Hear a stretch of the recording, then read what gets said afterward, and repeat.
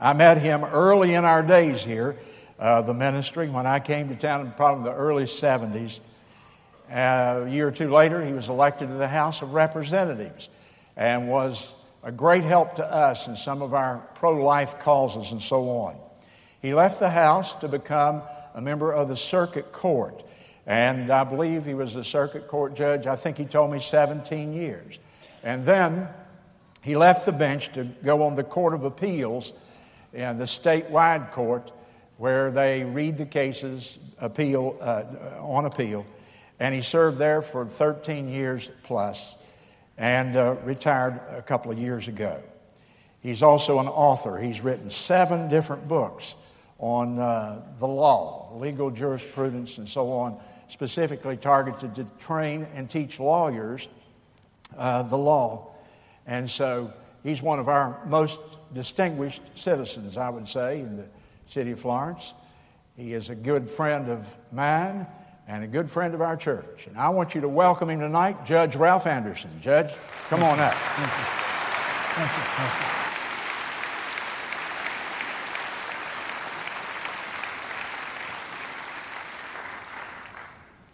Thank you, Pastor.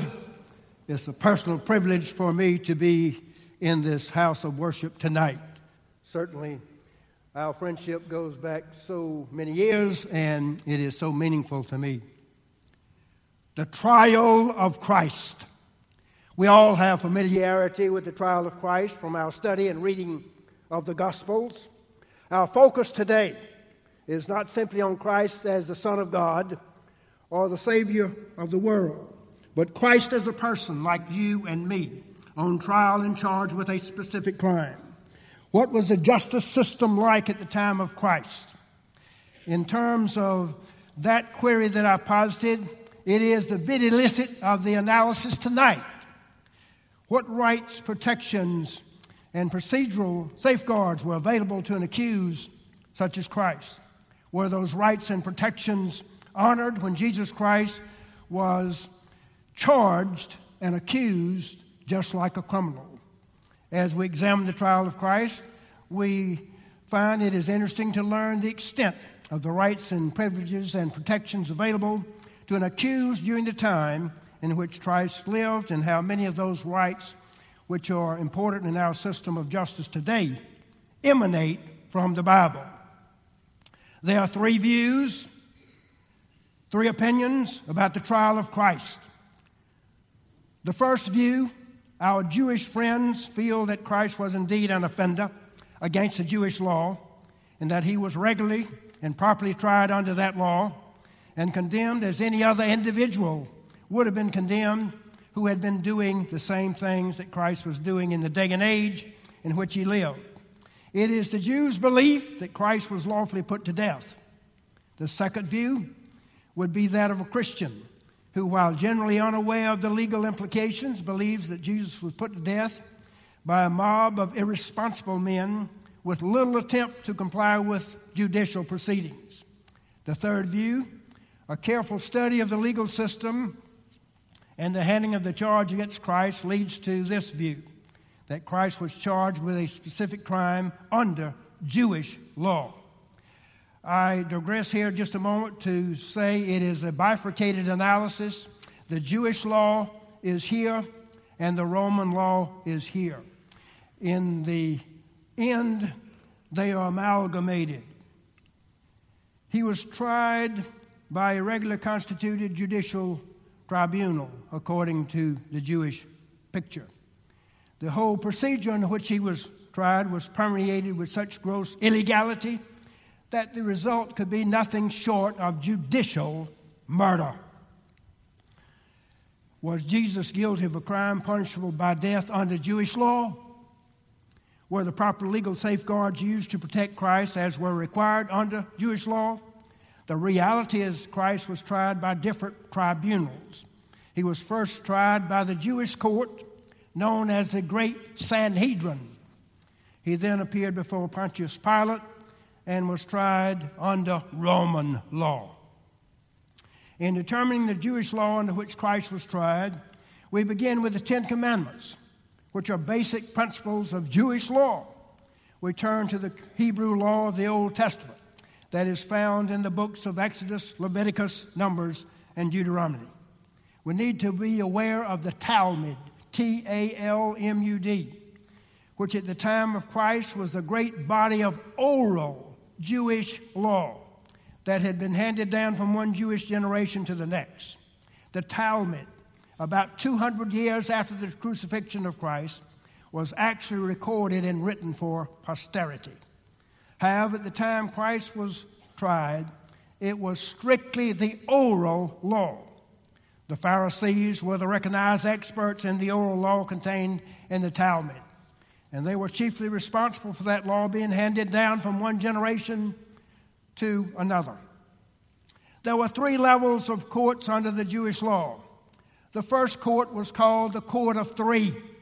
As the name implies, it consisted of 3 judges. They had very limited jurisdiction. These judges presided over courts similar to our magistrate court system in South Carolina. Their jurisdiction limited to small claims. These 3 judges went from area to area and heard cases within their limited jurisdiction. Beyond the Court of Three, there was another court called the Minor Sanhedrin. The Minor Sanhedrin heard more significant cases. The various members of the Minor Sanhedrin traveled over Israel holding court. The most significant cases were heard by the highest court, which was known as the Great Sanhedrin. It was the official religious, civil, criminal jurisdiction of the day. Only the Great Sanhedrin could hear a capital case. That is a case punishable by death. One was not tried by a jury in those days under Jewish law. An accused was tried by the legal and educated biblical scholars who were members of the Great Sanhedrin. The Great Sanhedrin consisted of 71 members. They were recognized as the finest biblical and legal scholars in Israel at the time in which Christ lived. They were the experts in the law. Not all of them had to sit at one time. For the Great Sanhedrin to hold court, a quorum was required and mandated. 23 members of the body constituted a quorum. Unlike our law, which requires a unanimous verdict to convict a defendant of a criminal offense, the law required only 2 above the majority of those judges sitting to convict a defendant. In other words, if all 71 members of the Great Sanhedrin were present and voting at Christ's trial, it would take 37 of them, 2 above a majority, to find the defendant guilty. It also appears there was usually at least 1 or 2 judges of the Great Sanhedrin who would play the devil's advocate role. That is, one who would take up the cause of the defendant, would support him, and end up voting for him to ensure a fair trial, or at least give the appearance of a fair trial. This practice was noticeably absent during the trial of Christ. No one came to his defense. The Jewish law applied to any individual charged with a criminal offense, whether the accused was a Jew or not. It did not matter under Jewish law that Jesus was in fact a Jew. The Jewish law made no distinction between Jews and others. For example, if a man was a Samaritan, regardless of how much he might be hated by the Jewish people at the time, he was entitled to the same rights and privileges as a Jewish citizen under their law. Another observation about the Jewish law was that no man or woman could be convicted of a criminal offense or a capital offense, one punishable by death, unless there was the testimony of 2 witnesses to the same overt act. Overt meaning public, open to view, observable, apparent. This was a very strict requirement under the Jewish law. You had to have 2 people who saw the crime committed, who could testify that they saw the act being committed in their presence. The basic embodiment of the Jewish law was this principle. No one could be found guilty of a capital offense unless that strong evidence was available and presented. Part of this requirement is connected to another protection under the Jewish law, a protection which extends far beyond our own system today. According to Jewish law, in a trial such as Christ, or any other individual who would come to be tried before the Great Sanhedrin, Circumstantial evidence was not admissible.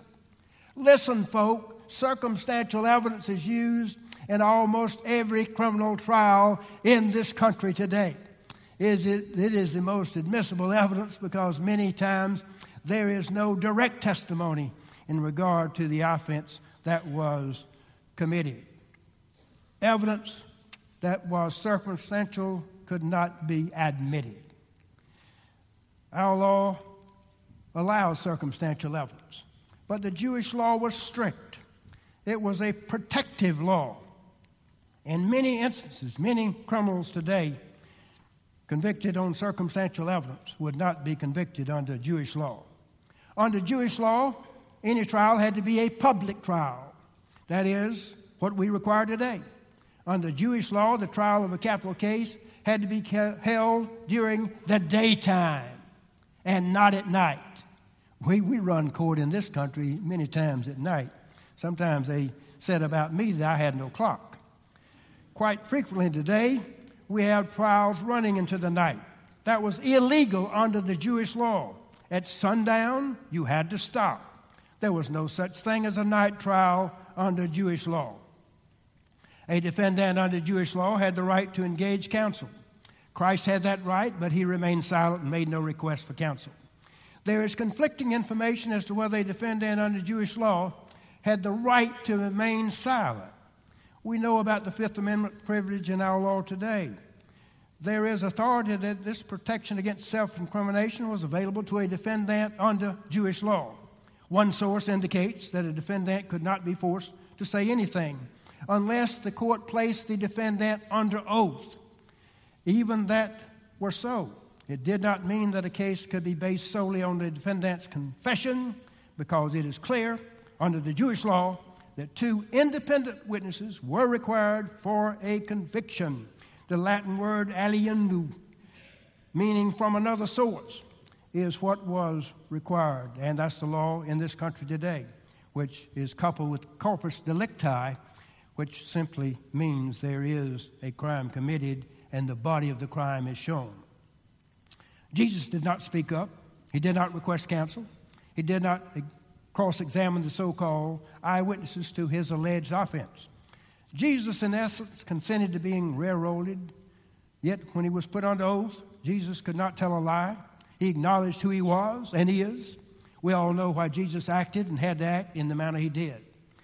Basically, there were three groups who banded together to bring about the trial of Christ. There were the Pharisees, the religious class of the day. The Pharisees handed down the Talmud, the oral law, from one generation to the next. They were the experts of the Jewish religious law. The Pharisees prided themselves on their strict observance of religious laws and customs. They were more interested in ritualism and form than in the spiritual aspect of the worship of God. The second group, although not as numerous as the Pharisees, certainly had a key role in the trial and crucifixion of Christ. This group was the Sadducees. The Sadducees could be described best as the aristocracy of the day. They were the leaders of the synagogue. The chief priest of the synagogue was always a Sadducee. This was the money group, the one with political power. Other than the Romans who ruled the state of Israel at the time, the Sadducees were the most powerful group. The third group who helped bring about the trial and crucifixion of Christ was the Herodians. The Herodians, as the name implies, were loyal to Rome. The Herodians worked and cooperated with the Roman rulers. They were appointed by the Roman authorities to positions of influence and power, such as the tax collectors of the day. The Herodians were detested by the Sadducees and Pharisees, who had a dislike for Romans. Yet, as we examine the circumstances surrounding the trial of Christ, we see how these three groups banded together to bring about the trial and crucifixion of Christ. Certainly these three groups, Christ was not the Messiah they sought. He was totally different from the world's concept of a Savior or a King. He was a Messiah of humble birth. Yet he could enter the temple and speak fluently and question those of influence and power. He was the embodiment of love. At first, the Pharisees and Sadducees simply observed Christ in the ministry. They watched him initially not with fear, but with a little concern. They tried to trick him and discredit him publicly. At the outset, they were not too afraid of this stranger. He was just someone different. We see this view of Jesus changing as his journey and ministry progressed. We see it changing as he went from one village to another, becoming more popular with the masses. We see the beginning of the Pharisees sending spies and informers. They wanted to ask Christ about the great commandments. They wanted to ask him about the 7 husbands and their wives. They wanted information which would discredit him and bring him in disfavor with his followers and the church authorities. Fear had replaced concern. Raising Lazarus from the dead was simply too much. It was said at the time, quote, "If we let Christ go on, everyone will believe him," end of quote. We find in the Gospel of John, chapter 11, starting at verse 47, that following the raising of Lazarus from the dead, the great Sanhedrin, which would later try Christ, had a meeting. They were alarmed about Lazarus being raised from the dead. In verses 47, 48, 49, and 50, long before the trial of Christ, Caiaphas, the high priest and chief judge of the great Sanhedrin, said, quote, "You know nothing at all, nor do you consider that it is expedient for us that one man should die for the people, and not the whole nation should perish." End of quote. Here's the chief judge, supposedly fair and impartial judge, even before Christ was brought before him, saying Christ had to die, and that it was more proper for Christ to die than the rest of the nation of Israel to perish. The day after Lazarus was raised from the dead, you can sense the panic of the religious leaders increasing as Christ triumphantly entered Jerusalem on what we call Palm Sunday, with the crowds crying, "Hosanna, Hosanna to the King." People heralded Christ as their king, their political king. However, Christ's mission was not as a conquering, worldly king. As soon as Christ arrived in Jerusalem, he went immediately to the temple. At the temple, he cast out the money changers and reminded those present that the house of God was a place of worship and prayer and not a den of thieves. By this time, the Pharisees were on board. This event at the temple was a straw that broke the camel's back as far as the Sadducees were concerned. Christ at that moment had touched the Sadducees where it hurt the most, their power and control of the temple. Shortly after this, we find the Pharisees sending people to question Christ about his mission, paying tribute to Caesar, whether it was not lawful to pay taxes. We all remember Christ's answer, that we should render unto God the things that are God's and unto Caesar the things that are Caesar's. We move forward to the Last Supper and then Jesus retreating to the Garden of Gethsemane. Judas approaches and kisses Jesus on the cheek. Christ is then arrested, the first arrest. He was immediately taken by the soldiers before Annas, who was the father-in-law of the chief priest and judge Caiaphas. You see the bloodline of consanguinity that is apparent there. Many recognize Annas as the real power behind the great Sanhedrin.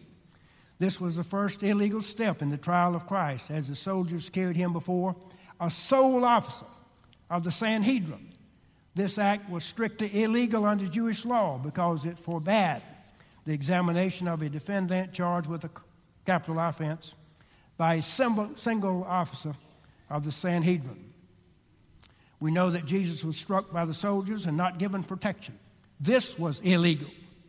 Shortly after Jesus appeared before Annas, the next illegal step in the trial took place when the great Sanhedrin met with Caiaphas as the chief judge to try Christ at midnight.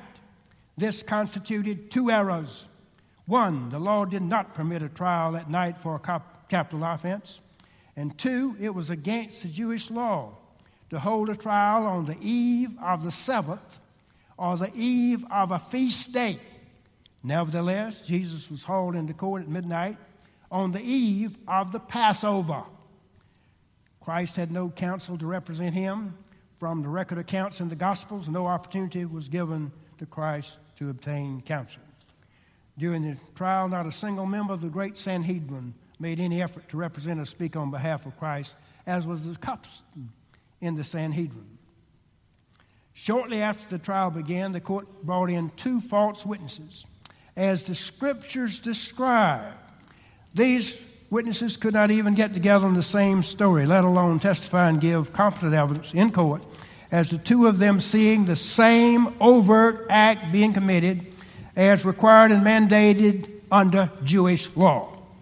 After these 2 witnesses failed to agree on one story, it became quite evident that testimony was insufficient to convict Christ of a capital offense.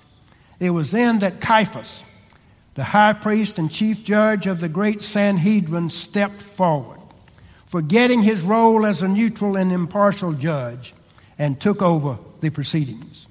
Caiaphas took charge, becoming both judge and prosecutor. From Matthew chapter 26, we find Caiaphas demanding that Jesus answer the charge of blasphemy. Blasphemy was the first criminal offense that Jesus was charged with under Jewish law. Jesus kept silent. Caiaphas then put Jesus under oath and asked Jesus if he was the Christ, the Son of God. Jesus answered, "It is, as you say." Caiaphas was immediately outraged. He tore his clothes and pronounced Christ guilty of blasphemy. We find the chief priest, Caiaphas, pronouncing Christ guilty. The other members of the great Sanhedrin unanimously agreed, although Jewish law provided that no man could be convicted on his confession alone, once in, aliun die.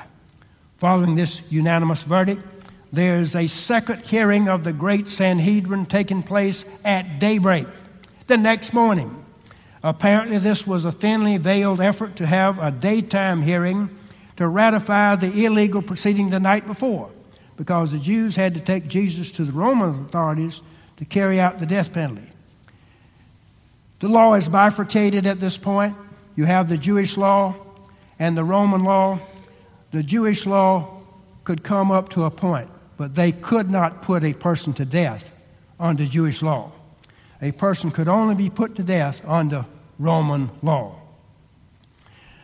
The Jews had to take Jesus to the Roman authorities to carry out the death penalty. Rome had given latitude to the Jews to judge their own, but Rome drew the line when it came to the death penalty. The only way that Christ could be crucified was under the direction and authority of the Roman rulers. The Sanhedrin realized this, even though they had found Christ guilty under Jewish law of a capital offense. Since they could not execute Christ themselves, they had to take him before Pontius Pilate. Pilate, who was the Roman judge, the first appearance before the Roman authorities, the Roman court. Pilate had general supervision of Roman law. He administered the Roman law, and his duties included the protection of a defendant under the great ancient Roman legal maxims, those general truths that are fundamental principles of the law.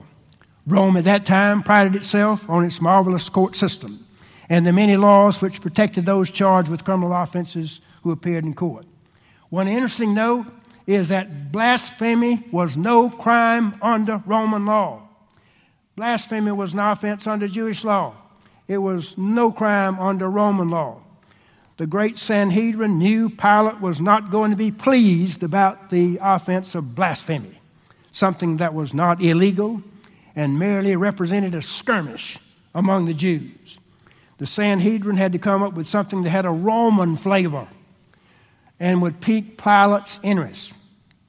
The members of the great Sanhedrin decided at this daybreak meeting they would charge Christ with a new offense: treason against Rome. That's the new offense, the second offense, treason against Rome, which was indeed a capital offense, one punishable by death under Roman law. The Jewish leaders wanted this illegal proceeding attributed to the Romans. After all, the Jews recognized that Jesus had gained many followers, and the Jews could be successful in removing Jesus from the picture, yet transfer the blame to the Roman government. Christ is taken before Pilate, who questions Christ. Pilate is the sole judge, After questioning Jesus, Pilate reported back to the crowd that he found no fault in Christ. Not guilty. There was no treason. Christ was then entitled to be freed, but the crowd was growing angrier. This particular mob was becoming more unruly and was led and assisted by members of the great Sanhedrin, the Sadducees, the Pharisees, and the Herodians. All had banded together at this point.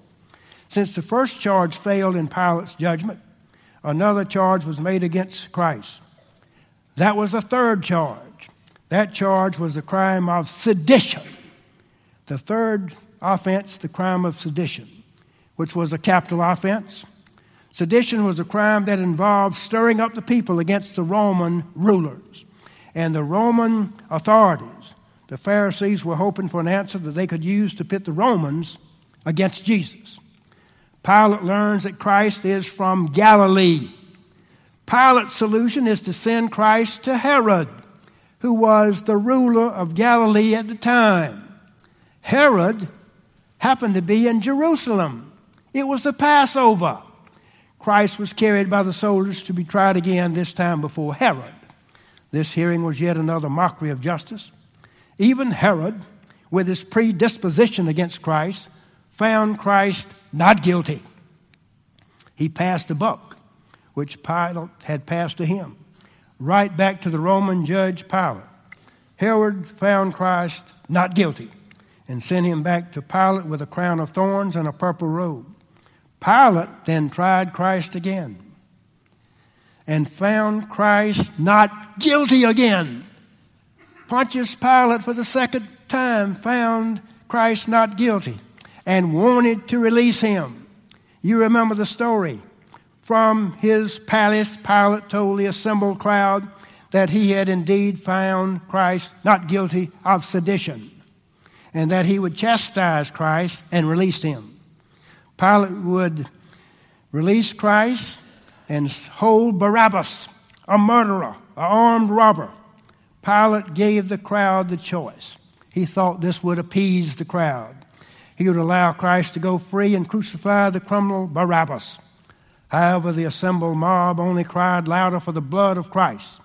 The mob demanded that Pontius Pilate not release Christ, but that Christ should be crucified and Barabbas should be released.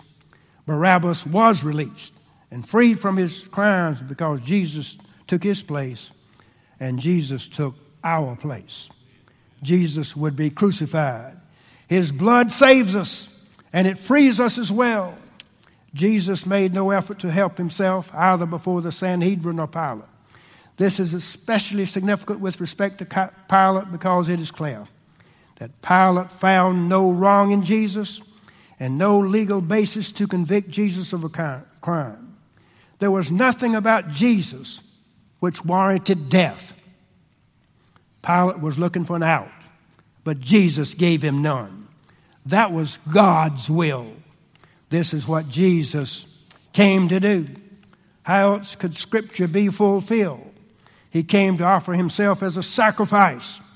Jesus Christ shedding blood on the cross was the fulfillment of all prophecies. It was a sacrifice God had ordained. It was the final sacrifice to which all the Old Testament prophecies had pointed. But why did Jesus have to die this way? Why not just die in an accident or in some other fashion? Jesus was to die a judicial death, to be executed for crimes, a criminal. Why did God ordain that Jesus die through this miscarriage of justice? In human terms, it was in every sense of the word a miscarriage of justice. Jesus was put to death because people did not do and could not do what they should have done. What they did not do in the judicial realm spoke also of what they had not done elsewhere. He died for their sins. He died for your sins. He died for my sins. Jesus' death was completely in keeping with the Father's purpose. As Paul said, Christ was made sin for us. Jesus knew how he must die, and therefore he offered no resistance. He knew he must die, not under Roman authority, but under the authority and wrath of God.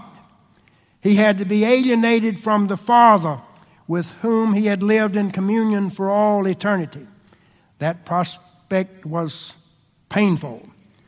We begin to have some sense of the agony of Jesus when he cried out, "If it be thy will, Father, let this cup pass from me. But not my will, but thine be done." On the cross, separated from God for that moment, Jesus exclaimed, "My God, why have you forsaken me?"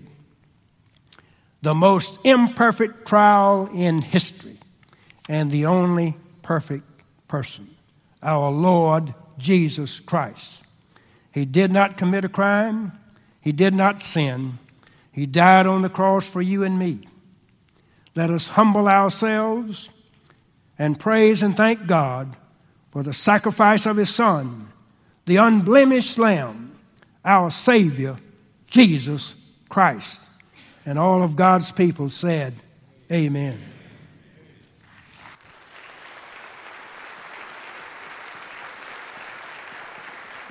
Thank you. Thank you. Thank you. Thank you. Thank you. Thank you. Thank you. Thank you. Thank you very much. Thank you.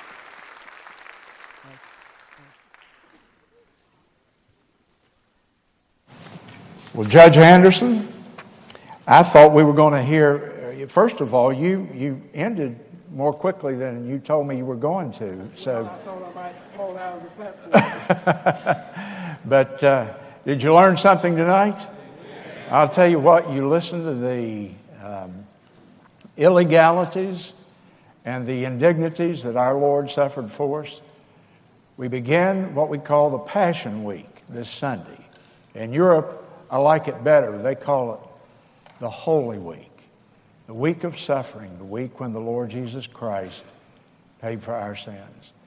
And some time back, Judge Anderson and I were eating lunch, and he told me about this presentation that he had worked on and written. He become interested in the trial of Christ and the suffering that our Lord willingly, voluntarily took upon himself. And as he told me about it, he handed me a copy of it. I came back to my office and I read it. And I called him on the phone and said, "Why don't you come over here to the church on a Wednesday night during the Easter season?"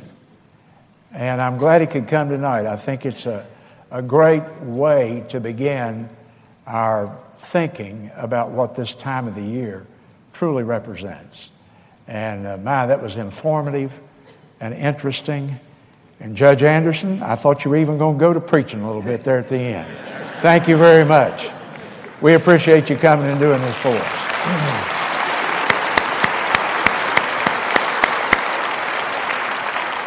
Well, I didn't know. I thought we'd be rushing out the door at 8 o'clock. And he got it in high gear there. So remember, of course, next Wednesday night, we will be having the Lord's Supper. We do that every year on the Wednesday preceding Easter. And so I know that you will want to do that. To me, that's the most meaningful time when we have communion together, is at the peak of the Easter season. I think Judge Anderson has some of his family here, maybe his sister, someone told me. Is that correct? And would you, I think she's right back here. I think I spot her. And we welcome you tonight. And your brother too. Okay. Well, we welcome both of you tonight. Thank you for coming.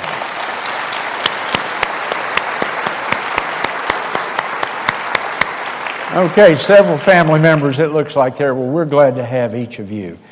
On the inside of your prayer sheet, we're not going to have our normal prayer time that we close with tonight. Announcement and prayer sheet. And the information is there. You'll have to read it because we have a little bit different schedule, of course, with a guest. There are letters from two of our missionaries. There are prayer requests, people with health needs, people who are bereaved that we want to continue to pray for, announcements of upcoming things, and the whole back of it for you to write on and make copious notes of what's going to be said tonight, okay? So get your prayer sheet. Anybody else need one? If you don't have a copy, hold it up. Hold up your hand, and they're on the way. And we have some children down here didn't get one. Can anybody bring them a few down here on the very front row right quick, okay? So welcome tonight. I've been promoting a guest tonight for several weeks. And because of our tight schedule on Wednesday night, I don't want to delay, and we've cut some of our preliminaries. And I'll simply introduce him to you and let him come and speak to you, and because I want to give him every moment possible that we can. I met him early in our days here, the ministry, when I came to town in probably the early 70s. A year or two later, he was elected to the House of Representatives and was a great help to us in some of our pro-life causes and so on. He left the House to become a member of the Circuit Court, and I believe he was a Circuit Court judge, I think he told me 17 years. And then he left the bench to go on the Court of Appeals, and the statewide court, where they read the cases on appeal, and he served there for 13 years plus, and retired a couple of years ago. He's also an author. He's written 7 different books on the law, legal jurisprudence, and so on, specifically targeted to train and teach lawyers the law. And so he's one of our most distinguished citizens, I would say, in the city of Florence. He is a good friend of mine and a good friend of our church. And I want you to welcome him tonight, Judge Ralph Anderson. Judge, come on up. Thank you. Thank you. Thank you.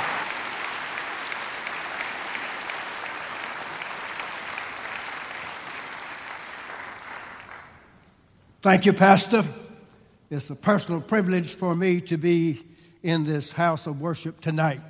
Certainly, our friendship goes back so many years, and it is so meaningful to me. The trial of Christ.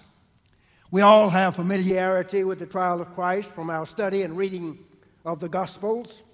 Our focus today is not simply on Christ as the Son of God or the Savior of the world, but Christ as a person like you and me, on trial and charged with a specific crime. What was the justice system like at the time of Christ? In terms of that query that I posited, it is the videlicet of the analysis tonight. What rights, protections, and procedural safeguards were available to an accused such as Christ? Were those rights and protections honored when Jesus Christ was charged and accused just like a criminal? As we examine the trial of Christ, we find it is interesting to learn the extent of the rights and privileges and protections available to an accused during the time in which Christ lived, and how many of those rights, which are important in our system of justice today, emanate from the Bible. There are 3 views, 3 opinions about the trial of Christ. The first view, our Jewish friends feel that Christ was indeed an offender against the Jewish law, and that he was regularly and properly tried under that law and condemned as any other individual would have been condemned who had been doing the same things that Christ was doing in the day and age in which he lived. It is the Jews' belief that Christ was lawfully put to death. The second view would be that of a Christian who, while generally unaware of the legal implications, believes that Jesus was put to death by a mob of irresponsible men with little attempt to comply with judicial proceedings. The third view, a careful study of the legal system and the handing of the charge against Christ, leads to this view, that Christ was charged with a specific crime under Jewish law. I digress here just a moment to say it is a bifurcated analysis. The Jewish law is here and the Roman law is here. In the end, they are amalgamated. He was tried by a regular constituted judicial tribunal, according to the Jewish picture. The whole procedure in which he was tried was permeated with such gross illegality that the result could be nothing short of judicial murder. Was Jesus guilty of a crime punishable by death under Jewish law? Were the proper legal safeguards used to protect Christ as were required under Jewish law? The reality is Christ was tried by different tribunals. He was first tried by the Jewish court known as the Great Sanhedrin. He then appeared before Pontius Pilate and was tried under Roman law. In determining the Jewish law under which Christ was tried, we begin with the Ten Commandments, which are basic principles of Jewish law. We turn to the Hebrew law of the Old Testament that is found in the books of Exodus, Leviticus, Numbers, and Deuteronomy. We need to be aware of the Talmud, Talmud, which at the time of Christ was the great body of oral Jewish law that had been handed down from one Jewish generation to the next. The Talmud, about 200 years after the crucifixion of Christ, was actually recorded and written for posterity. However, at the time Christ was tried, it was strictly the oral law.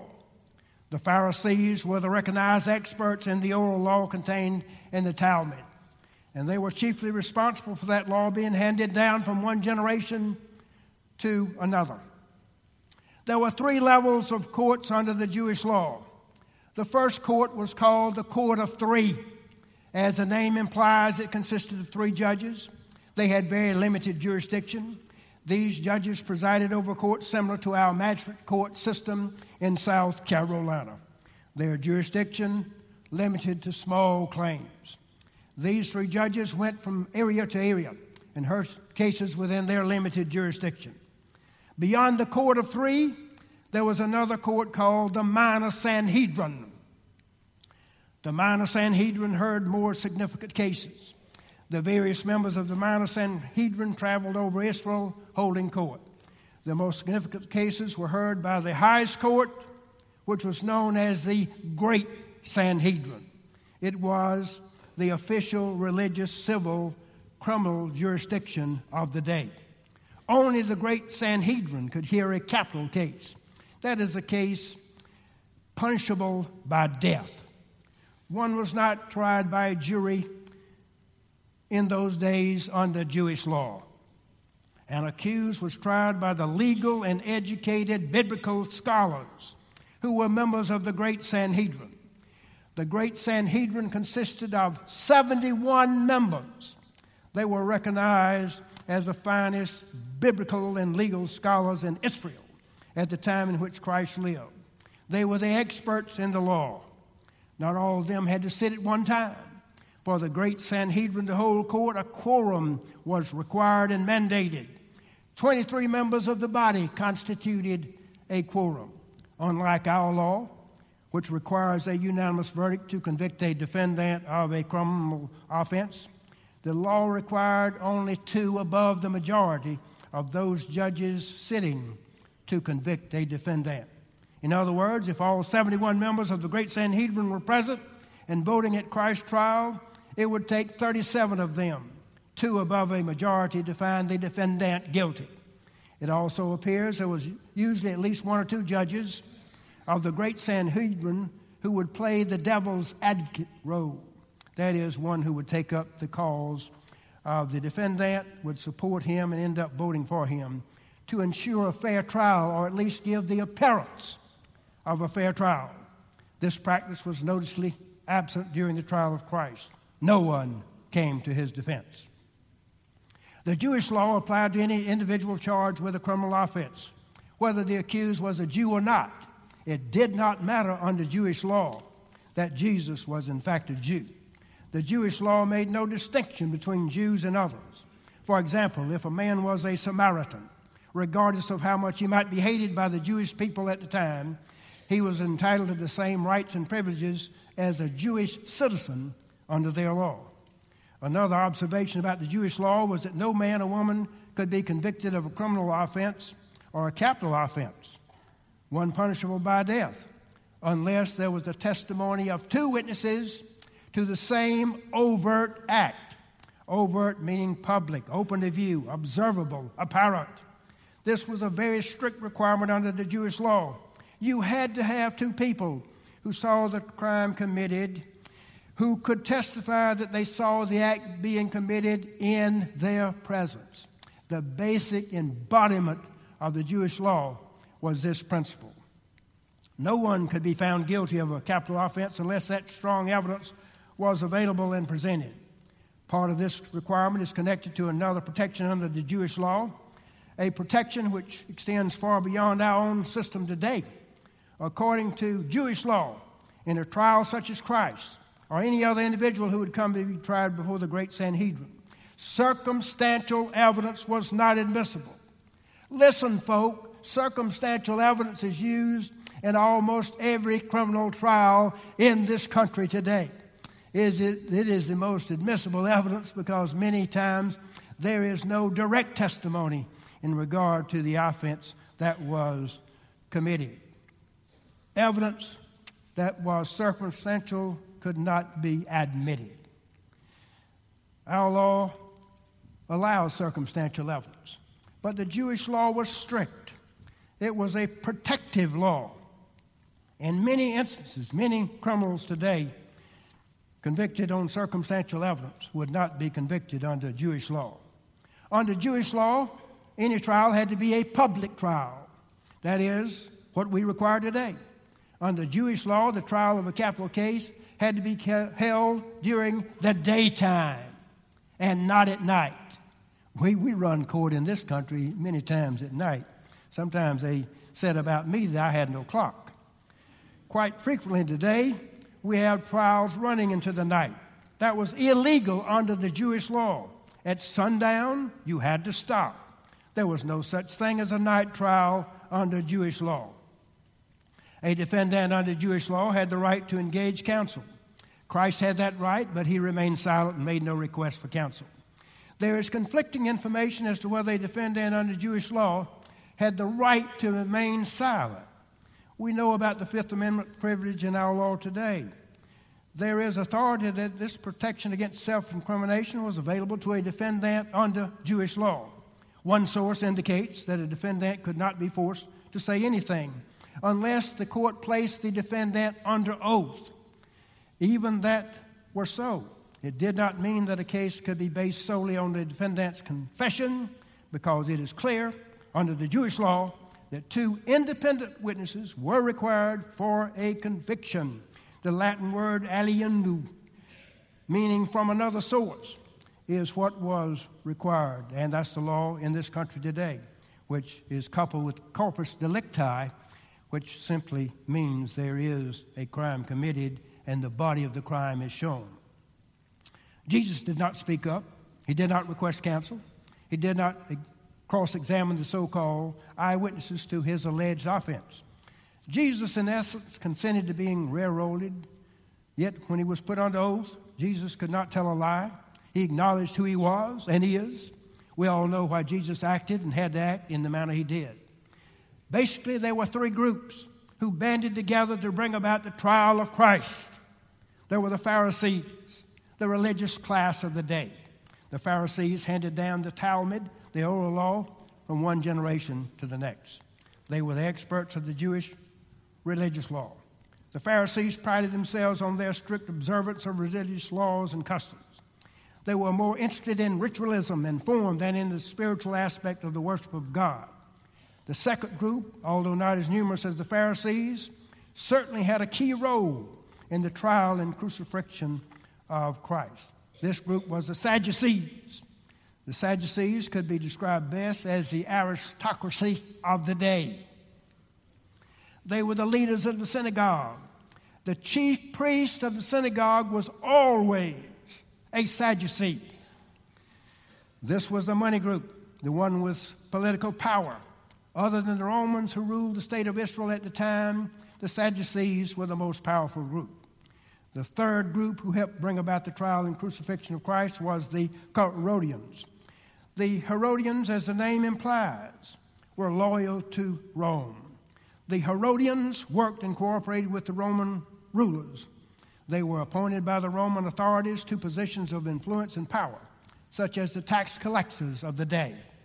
The Herodians were detested by the Sadducees and Pharisees who had a dislike for Romans. Yet, as we examine the circumstances surrounding the trial of Christ, we see how these three groups banded together to bring about the trial and crucifixion of Christ. Certainly these three groups, Christ was not the Messiah they sought. He was totally different from the world's concept of a Savior or a King. He was a Messiah of humble birth. Yet he could enter the temple and speak fluently and question those of influence and power. He was the embodiment of love. At first, the Pharisees and Sadducees simply observed Christ in the ministry. They watched him initially not with fear, but with a little concern. They tried to trick him and discredit him publicly. At the outset, they were not too afraid of this stranger. He was just someone different. We see this view of Jesus changing as his journey and ministry progressed. We see it changing as he went from one village to another, becoming more popular with the masses. We see the beginning of the Pharisees sending spies and informers. They wanted to ask Christ about the great commandments. They wanted to ask him about the 7 husbands and their wives. They wanted information which would discredit him and bring him in disfavor with his followers and the church authorities. Fear had replaced concern. Raising Lazarus from the dead was simply too much. It was said at the time, quote, "If we let Christ go on, everyone will believe him," end of quote. We find in the Gospel of John, chapter 11, starting at verse 47, that following the raising of Lazarus from the dead, the great Sanhedrin, which would later try Christ, had a meeting. They were alarmed about Lazarus being raised from the dead. In verses 47, 48, 49, and 50, long before the trial of Christ, Caiaphas, the high priest and chief judge of the great Sanhedrin, said, quote, "You know nothing at all, nor do you consider that it is expedient for us that one man should die for the people, and not the whole nation should perish." End of quote. Here's the chief judge, supposedly fair and impartial judge, even before Christ was brought before him, saying Christ had to die, and that it was more proper for Christ to die than the rest of the nation of Israel to perish. The day after Lazarus was raised from the dead, you can sense the panic of the religious leaders increasing as Christ triumphantly entered Jerusalem on what we call Palm Sunday, with the crowds crying, "Hosanna, Hosanna to the King." People heralded Christ as their king, their political king. However, Christ's mission was not as a conquering worldly king. As soon as Christ arrived in Jerusalem, he went immediately to the temple. At the temple, he cast out the money changers and reminded those present that the house of God was a place of worship and prayer and not a den of thieves. By this time, the Pharisees were on board. This event at the temple was a straw that broke the camel's back as far as the Sadducees were concerned. Christ at that moment had touched the Sadducees where it hurt the most, their power and control of the temple. Shortly after this, we find the Pharisees sending people to question Christ about his mission, paying tribute to Caesar, whether it was not lawful to pay taxes. We all remember Christ's answer, that we should render unto God the things that are God's and unto Caesar the things that are Caesar's. We move forward to the Last Supper and then Jesus retreating to the Garden of Gethsemane. Judas approaches and kisses Jesus on the cheek. Christ is then arrested, the first arrest.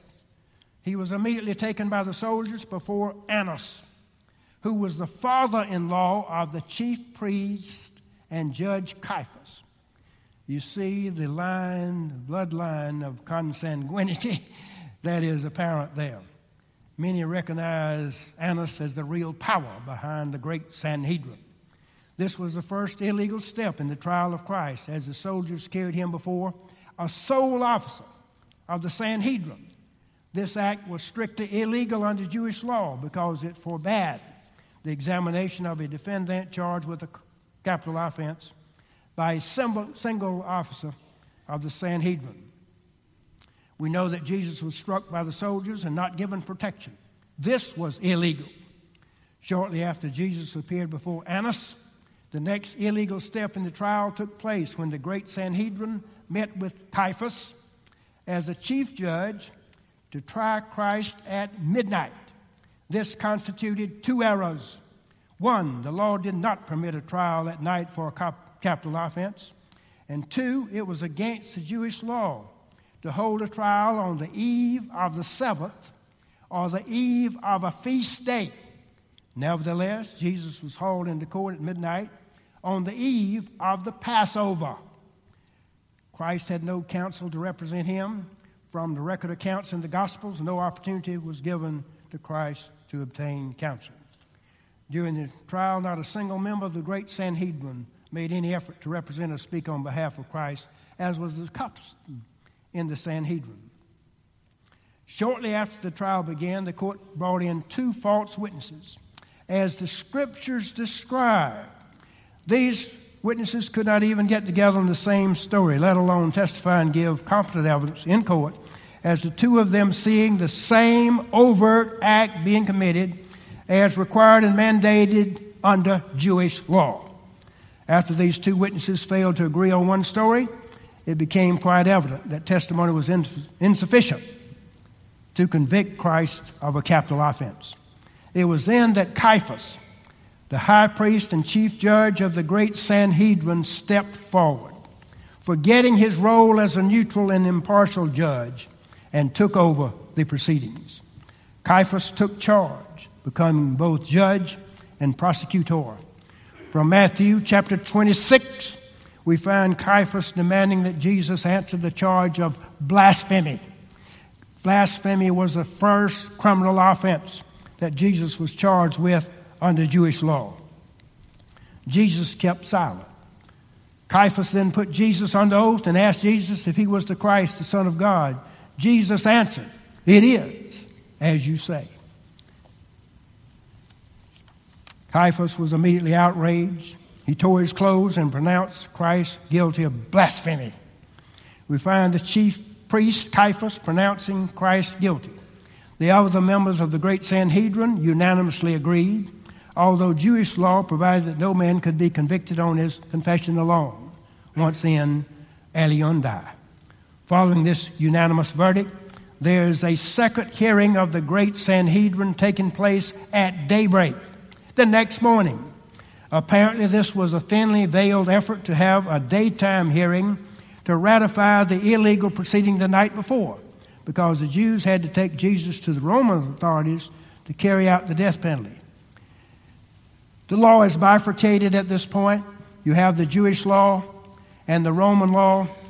The Jewish law could come up to a point, but they could not put a person to death under Jewish law. A person could only be put to death under Roman law. The Jews had to take Jesus to the Roman authorities to carry out the death penalty.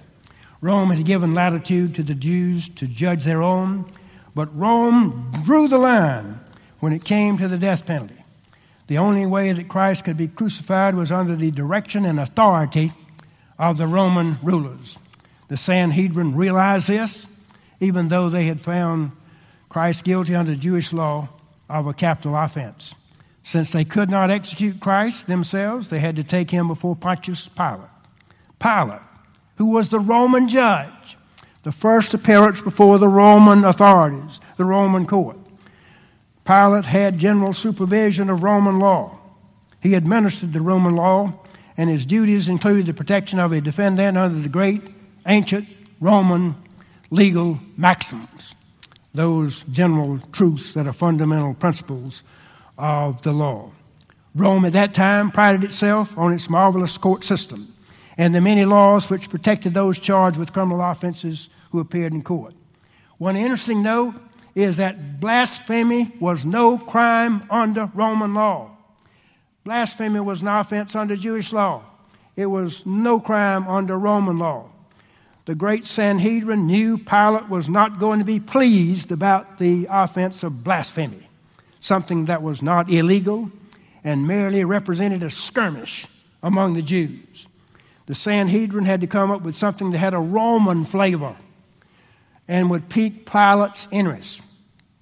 The members of the great Sanhedrin decided at this daybreak meeting they would charge Christ with a new offense, treason against Rome. That's the new offense, the second offense, treason against Rome, which was indeed a capital offense, one punishable by death under Roman law. The Jewish leaders wanted this illegal proceeding attributed to the Romans. After all, the Jews recognized that Jesus had gained many followers, and the Jews could be successful in removing Jesus from the picture, yet transfer the blame to the Roman government. Christ is taken before Pilate, who questions Christ. Pilate is the sole judge. After questioning Jesus, Pilate reported back to the crowd that he found no fault in Christ. Not guilty. There was no treason. Christ was then entitled to be freed, but the crowd was growing angrier. This particular mob was becoming more unruly and was led and assisted by members of the great Sanhedrin, the Sadducees, the Pharisees, and the Herodians. All had banded together at this point. Since the first charge failed in Pilate's judgment, another charge was made against Christ. That was the third charge. That charge was the crime of sedition. The third offense, the crime of sedition, which was a capital offense. Sedition was a crime that involved stirring up the people against the Roman rulers and the Roman authorities. The Pharisees were hoping for an answer that they could use to pit the Romans against Jesus. Pilate learns that Christ is from Galilee. Pilate's solution is to send Christ to Herod, who was the ruler of Galilee at the time. Herod happened to be in Jerusalem. It was the Passover. Christ was carried by the soldiers to be tried again, this time before Herod. This hearing was yet another mockery of justice. Even Herod, with his predisposition against Christ, found Christ not guilty. He passed the buck, which Pilate had passed to him, right back to the Roman judge Pilate. Herod found Christ not guilty and sent him back to Pilate with a crown of thorns and a purple robe. Pilate then tried Christ again and found Christ not guilty again. Pontius Pilate, for the second time, found Christ not guilty and wanted to release him. You remember the story. From his palace, Pilate told the assembled crowd that he had indeed found Christ not guilty of sedition and that he would chastise Christ and release him. Pilate would release Christ and hold Barabbas, a murderer, an armed robber. Pilate gave the crowd the choice. He thought this would appease the crowd. He would allow Christ to go free and crucify the criminal Barabbas. However, the assembled mob only cried louder for the blood of Christ. The mob demanded that Pontius Pilate not release Christ, but that Christ should be crucified and Barabbas should be released. Barabbas was released and freed from his crimes because Jesus took his place and Jesus took our place. Jesus would be crucified. His blood saves us and it frees us as well. Jesus made no effort to help himself either before the Sanhedrin or Pilate. This is especially significant with respect to Pilate because it is clear that Pilate found no wrong in Jesus and no legal basis to convict Jesus of a crime. There was nothing about Jesus which warranted death. Pilate was looking for an out, but Jesus gave him none. That was God's will. This is what Jesus came to do. How else could Scripture be fulfilled? He came to offer himself as a sacrifice. Jesus Christ shedding blood on the cross was the fulfillment of all prophecies. It was a sacrifice God had ordained. It was the final sacrifice to which all the Old Testament prophecies had pointed. But why did Jesus have to die this way? Why not just die in an accident or in some other fashion? Jesus was to die a judicial death, to be executed for crimes, a criminal. Why did God ordain that Jesus die through this miscarriage of justice? In human terms, it was in every sense of the word a miscarriage of justice. Jesus was put to death because people did not do and could not do what they should have done. What they did not do in the judicial realm spoke also of what they had not done elsewhere. He died for their sins. He died for your sins. He died for my sins. Jesus' death was completely in keeping with the Father's purpose. As Paul said, Christ was made sin for us. Jesus knew how he must die, and therefore he offered no resistance. He knew he must die, not under Roman authority, but under the authority and wrath of God. He had to be alienated from the Father with whom he had lived in communion for all eternity. That prospect was painful. We begin to have some sense of the agony of Jesus when he cried out, "If it be thy will, Father, let this cup pass from me. But not my will, but thine be done." On the cross, separated from God for that moment, Jesus exclaimed, "My God, why have you forsaken me?" The most imperfect trial in history and the only perfect person, our Lord Jesus Christ. He did not commit a crime. He did not sin. He died on the cross for you and me.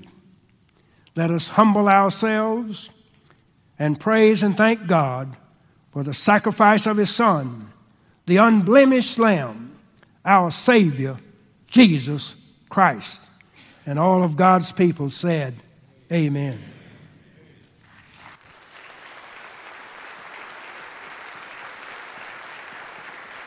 Thank you. Thank you. Thank you. Thank you. Thank you. Thank you. Thank you. Thank you. Thank you very much. Thank you.